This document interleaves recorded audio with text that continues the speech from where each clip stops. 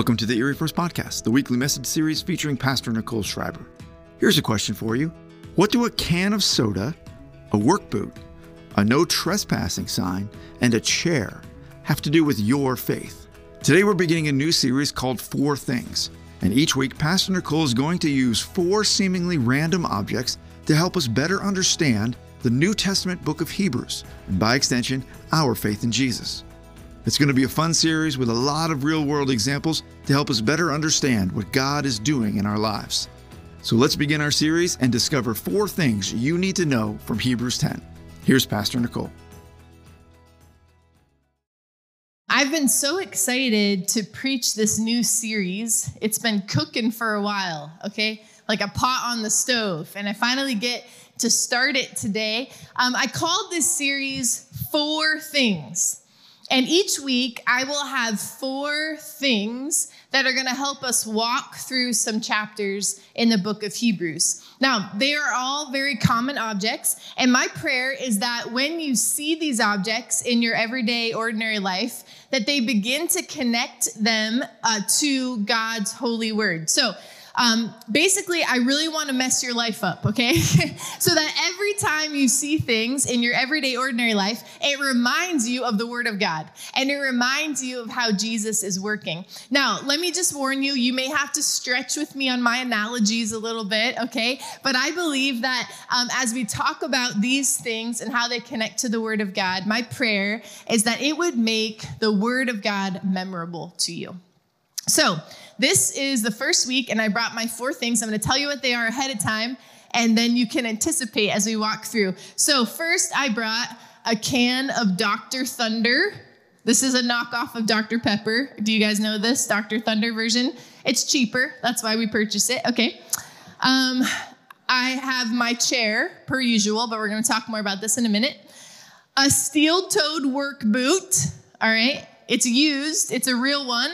There's actually mud on my table now because of this one. And a sign that says no trespassing. All right, so these are the 4 things. Now, this whole series, like I said, is a study of Hebrews, chapters 10, 11, and 12. But I want to challenge you to read the entire book of Hebrews in the month of February.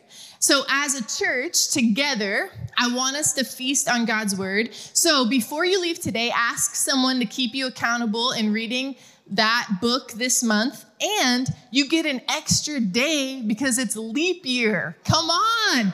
So you get 29 days or 27 after today or whatever that math is for you to read the book of Hebrews. And I think it's really going to be powerful for you. So make sure you put that on your devotional schedule.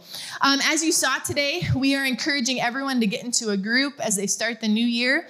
I want you to know there is a brand new women's small group studying Hebrews for 8 weeks. Starting this coming Wednesday. So you might say, I love to read the Word of God and I don't love to do it alone. I want you to know that there's a women's group starting talking about Hebrews this coming Wednesday for 8 weeks. So you can check out all the details in your group's booklet or find another group that works for you.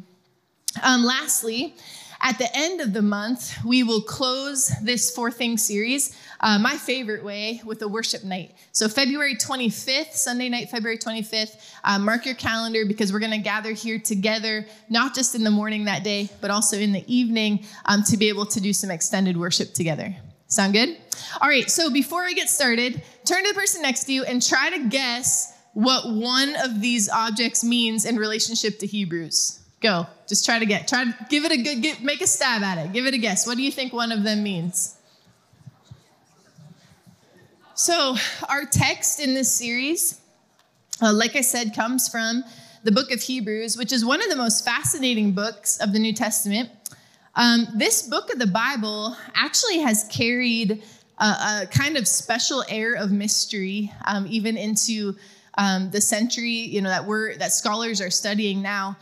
We don't know for certain who wrote this book. Many of the other books, we know who wrote it. It was declared in the very beginning of the book, but we don't know who wrote this book. Scholars can't totally agree on a date that this particular book was written.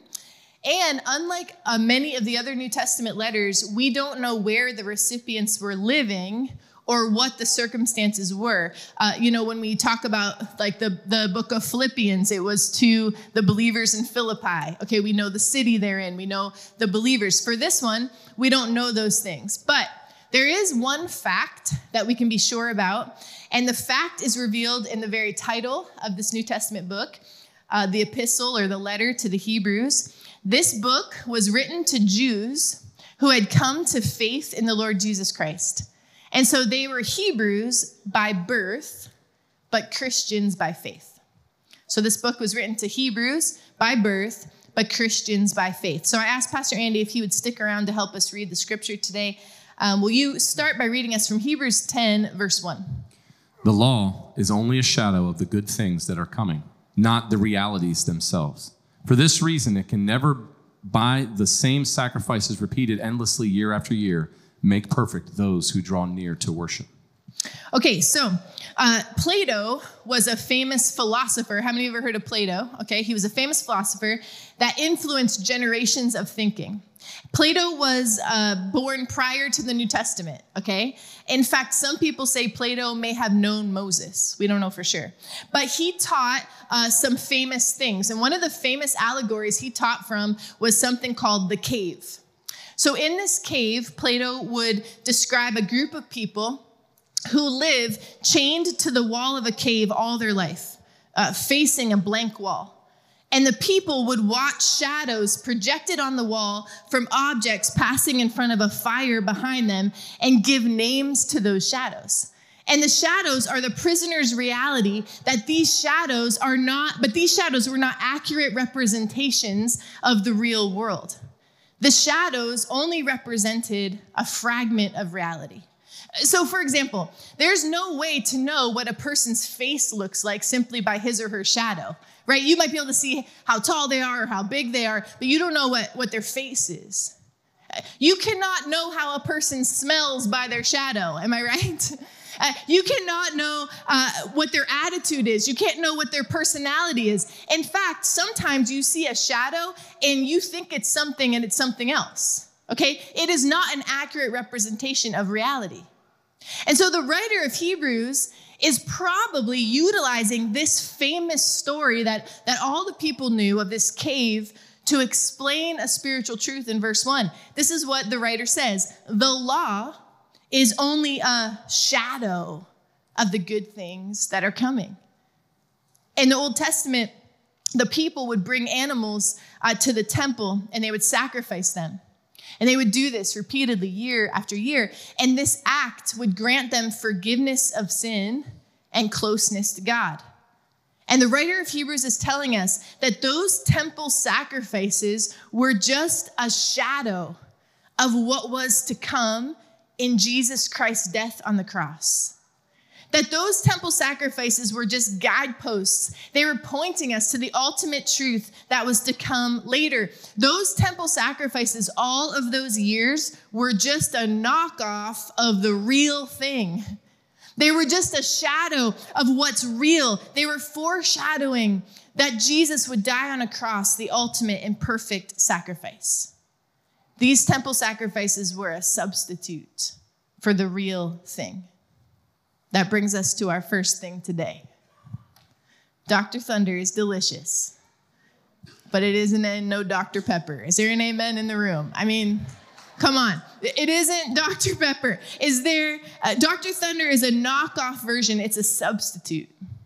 It's a shadow of something else. It tastes almost like Dr. Pepper, but you can still taste the difference. If you go to a party and there's Dr. Thunder in one cooler and Dr. Pepper in the other cooler, come on, you pick the Dr. Pepper, okay? I'm just speaking truth here today. You do not want the substitute if you can have the real thing. The temple sacrifices were the shadow, but Christ's death on the cross is the real thing. All right, some of you are like, she just compared temple sacrifices to Dr. Thunder. I don't know what kind of church I'm going to. Pastor Quint, come give this away to somebody that likes my illustration. All right, here you go. All right. You almost missed it, sorry. All right, don't throw it at anybody, though. All right, let's take it from the top again. Pastor Andy, would you read to us from Hebrews 10, but now go all the way to verse 3. The law is only a shadow of the good things that are coming, not the realities themselves. For this reason, it can never, by the same sacrifices repeated endlessly year after year, make perfect those who draw near to worship. Otherwise, would they not have stopped being offered? For the worshipers would have been cleansed once for all and would no longer have felt guilty for their sins. But those sacrifices are an annual reminder of sins. It is impossible for the blood of bulls and goats to take away sins. Okay, so one thing that the writer is saying that was wrong with the Old Testament temple sacrifices is they had to be done over and over again, every year. And that demonstrates that these sacrifices really were not dealing with the real problem. If I have to take my van back to the mechanic every week with the same problem, that's a pretty fair indication that the mechanic hasn't succeeded in fixing it. Okay? If every single week I'm taking it back. Now, if it's a new problem, that's because we have 280,000 miles on it, but that's just a whole different conversation. But if it's the same problem, if I'm bringing it back over and over again, it's not being fixed. And so verse 2 tells us the temple sacrifices did not address the guilty consciences of the worshipers.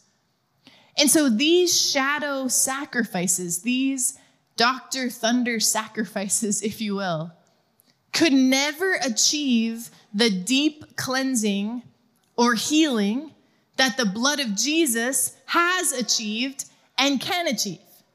You see, temple sacrifices could not restore sinful human beings to a new condition. In fact, nothing can do this for us but the blood of Jesus.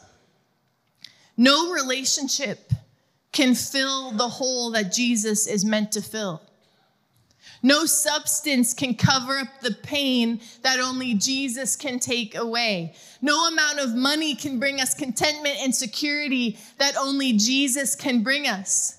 Listen, no human therapy can heal us as completely as Jesus Christ can heal us. There is nothing more powerful. There is nothing more cleansing. There's nothing more healing. There's nothing more real than the blood of Jesus. And nothing has ever done, and nothing will ever do what the blood of Jesus can do.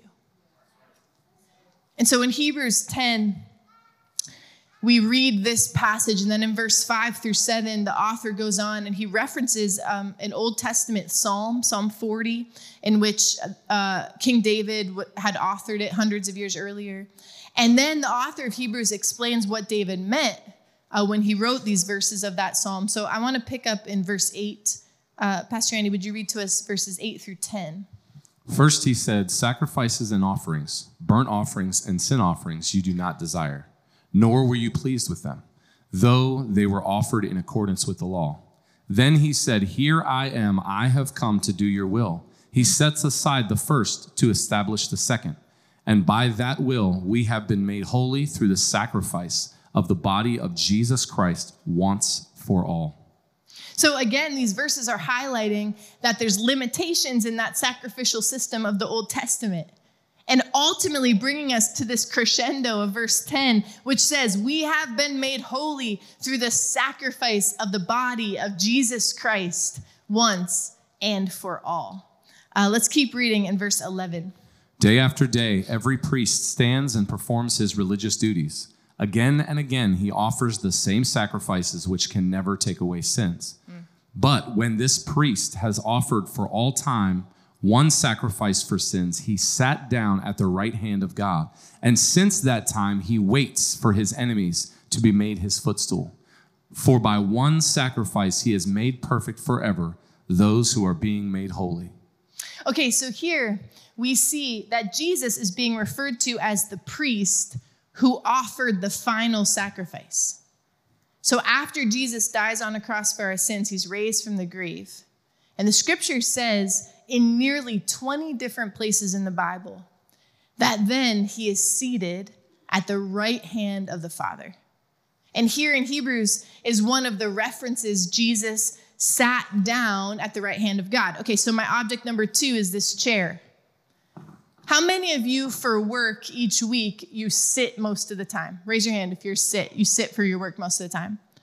All right, how many of you would say, I don't ever sit? Like you're a mom, you're a teacher, you're a construction worker, you don't ever sit.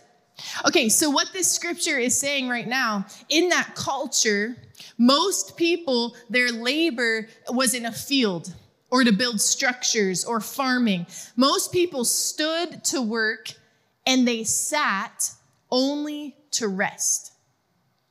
And so when Hebrews was written, sitting down meant you had finished the work. You finished. It's time to rest. There's no more work to do that day. There's no more work to happen. You weren't beginning your work. You're done with it. It's time to rest. The work was finished. You want to know what else? There are detailed accounts of everything that's in the tabernacle in the Old Testament. It tells us so detailed. There's an altar and it's got gold over here and hooks over here and all this stuff. You know what's not in the tabernacle? A chair. There's not a tabernacle in the chair. You know why? The priests never sat down because they had to repeatedly offer the sacrifices over and over. After Jesus died on the cross and Jesus rose from the grave, Jesus went to heaven and he sat down. Come on. He sat down. The scripture is very clear here. He didn't stand at the right hand of the Father. He didn't run at the right hand of the Father. He didn't dance at the right hand of the Father. Sorry, Pentecostals, he didn't do that. He sat at the right hand of the Father. And you know why he sat down? Because the work was done. He had completed the work. No other sacrifice would ever be required again. He did it, and it's complete. And as believers in Jesus, this should be our ultimate assurance that it's not about anything you do. There's nothing left to do. You don't have to earn it. You won't ever deserve it. It's not about how many good things you do in your life. It's not about frantically trying to get God to like you. If you are a believer in Christ's death on the cross and his resurrection, and if you confess your sin and turn your heart to the Lord Jesus Christ, you can rest in the fact that Jesus sat down. And that through Christ, he has accomplished everything you need. It is full and final. So we see in this passage that Pastor Andy just read, Jesus is sitting down. And then in verse 13, we also see what Jesus is doing with his feet. It says, but when the priest had offered for all time one sacrifice for sins, he sat down at the right hand of God. And since that time, he waits for his enemies to be made his footstool. You know, I think sometimes when we think about Jesus being the ultimate sacrifice, we picture like a meek and mild lamb. Or we picture a man who was on the cross with very little strength, who was vulnerable and hurting and bleeding. And that did happen, but this scripture gives us an image that we can't forget, that Jesus, he is the perfect lamb. Come on. He died on a cross for our sin, but you know what else he is? A mighty lion. This verse reminds us that someday when God gives the green light, Jesus will tear the enemy to pieces. He will reign supreme. He will defeat all the evil in the world. Jesus is the lion and the lamb. He is multidimensional, and Jesus' enemies won't just be defeated. Verse 13 says, Jesus will put his feet over the top of his enemies and he will crush them. They will be totally subjected to him. It will be like the steel-toed boot that anything you put your foot down, it is just so simply and completely crushed. Romans 16:20 tells us this, that the God of peace will soon crush Satan under your feet. And that's what thing 3 is, this steel-toed boot. It's been worn. It's been worked on. My brother-in-law told me not to smell it, okay? He said, you can use this, but I wouldn't sniff it. Because it will crush anything under its feet. This reminds us Jesus will someday crush evil once and for all, and his enemies will be his footstool. Let's just give God some thanks and praise for that truth this morning. Thank you, Jesus. Thank you, Jesus. So the scripture talks about communion in the New Testament, or the Lord's Supper, as a means of remembering the sacrifice that has given for each of us as sinners. It's an opportunity to remember that Christ died on the cross, but then he rose again and he sat down at the right hand of the Father to make us completely whole and forgiven. 1 Corinthians 11:26 says, "For whenever you eat this bread and drink this cup, you proclaim the Lord's death until he comes." So before I tell you about the last thing, I want to pause here. I want to take communion together right in the middle of our sermon today as a church family, and actually ask my friend Carly to come up and help me. Carly, come on up here. So today we remember Hebrews 10:14. We just read it. It says, "For by one sacrifice, he has made perfect forever those who are being made holy." And if you are a believer in Jesus today, this is the moment that you remember the sacrifice of Jesus on the cross for you. In 1 Corinthians 11, it says this, that the Lord Jesus, on the night he was betrayed, he took bread. And when he had given thanks, he broke it. And he said, "This is my body, which is for you. Do this in remembrance of me." Church, take the bread. Verse 25 says, "In the same way, after supper, he took the cup, saying, 'This cup is the new covenant in my blood. So do this, and whenever you drink it, in remembrance of me. For whenever you eat this bread and drink this cup, you proclaim the Lord's death until he comes.'" Church, take the juice. Let's pray together as Jesus prayed. It should be on the screen behind me in Matthew 6, 9 through 13. Will you pray it out loud with Carly and I this morning? "Our Father in heaven, hallowed be your name. Your kingdom come, your will be done, on earth as it is in heaven. So give us today our daily bread, and forgive us our debts, as we also have forgiven our debtors. And lead us not into temptation, but deliver us from the evil one." Amen. Amen. Give Carly a thanks for helping me out. Will you take this one? You can sit down. Before we go today, we have to look at this last object. You know, Hebrews 10 reminds us of the power and the blood of Jesus. And you may have heard the term, or maybe you've been instructed at some point in your Christian life to plead the blood of Jesus over a situation. Nod at me if you're like, "Yeah, I've heard that before," or "I've prayed that before. I plead the blood of Jesus over a situation or circumstance." Well, William Seymour, a founding father of the Assemblies of God, was part of coining that phrase, actually, in our Christian movement. And he would plead the blood over the sick, and they would be healed. He would plead the blood of Jesus, and people would be filled with the Holy Spirit. He would plead the blood over buildings. He would plead the blood over families.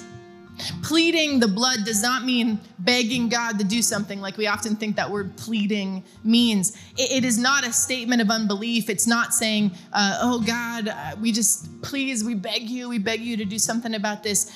Pleading the blood activates what happened through the blood of Jesus Christ on the cross. And so it's asking God to provide what Jesus' blood had already purchased. It's a statement of faith about what happened already. Okay, it's not asking God really to do something new. It's reminding us, it's a statement of faith of what has already happened to Jesus. And the practice of applying blood goes back to the Old Testament temple sacrifices that I was talking to you about in Hebrews 10, where every year the high priest applied the blood sacrifice of an unblemished lamb to cover the sins of the people. The Israelites in the book of Exodus, they applied blood to their doorposts. They would put blood on their doorposts of their homes as protection against the plague. And in the scripture, God says, wherever I see the blood, the plague will not go. It was protection. You see, pleading the blood tells the devil that we're children of God. It's like putting up a no trespassing sign. that says, listen, you can't come here. Like you don't have authority here. Because where the blood of Jesus is, the enemy cannot go.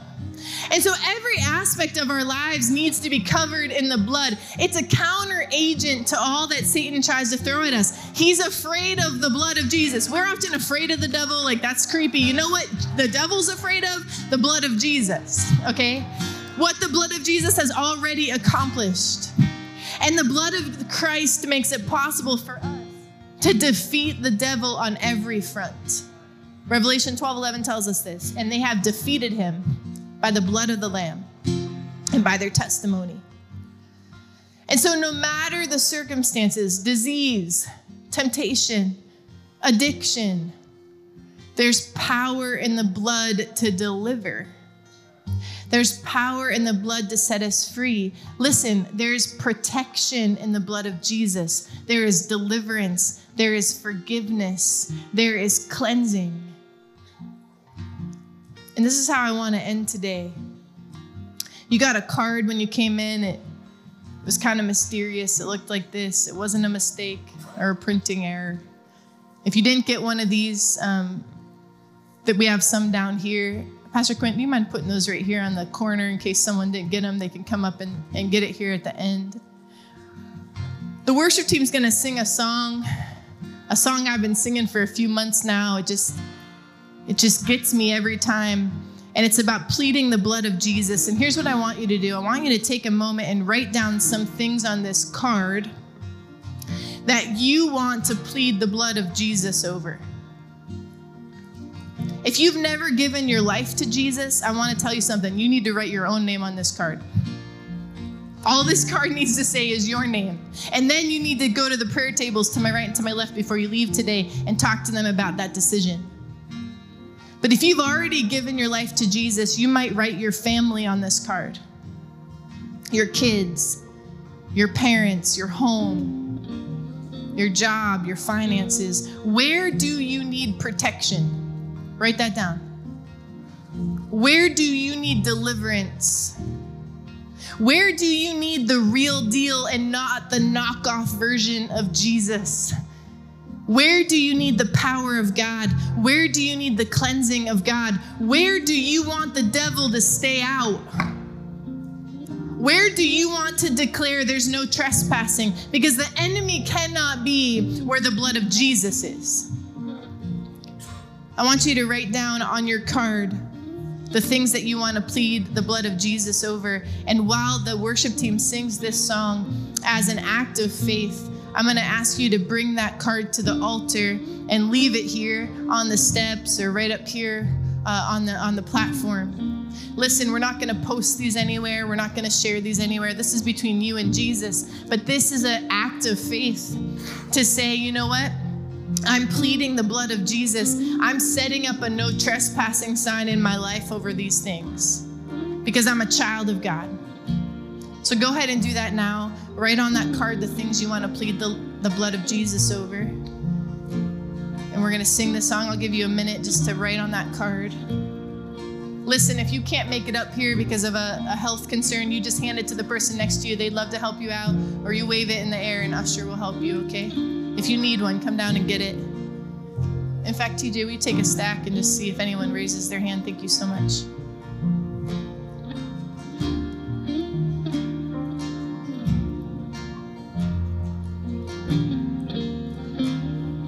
Father, I thank you that through your word in Hebrews 10, we see that your blood shed for us is the real deal. It has accomplished more than anything else will ever achieve. And so, God, today, we plead the blood of Jesus over our families. We plead the blood of Jesus over this church. We plead the blood of Jesus over our community. We plead the blood of Jesus in our hard circumstances. God, we tell the enemy of God, no trespassing.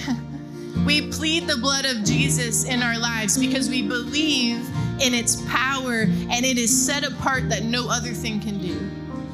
God, we're trusting you today in a new way, and we love you. And it's in your name we pray. Amen.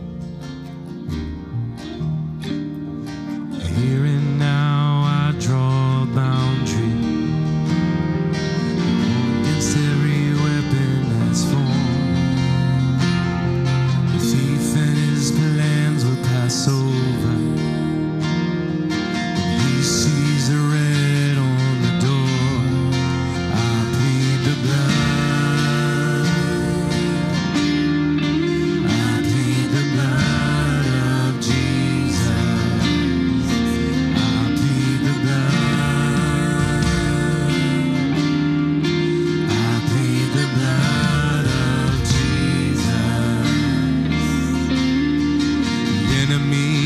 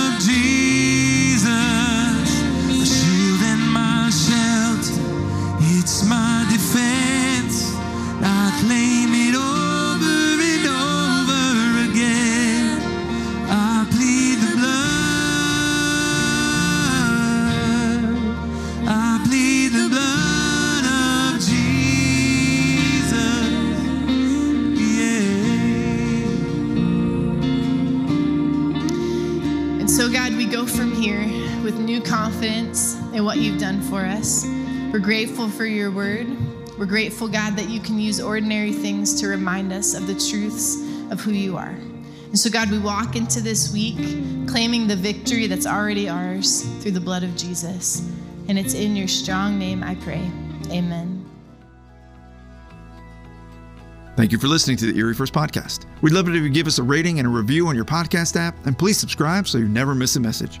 You can follow Erie First on Facebook or Instagram, or visit eriefirst.org for all our latest news, announcements, and information. Thanks again for joining us. We'll see you next time.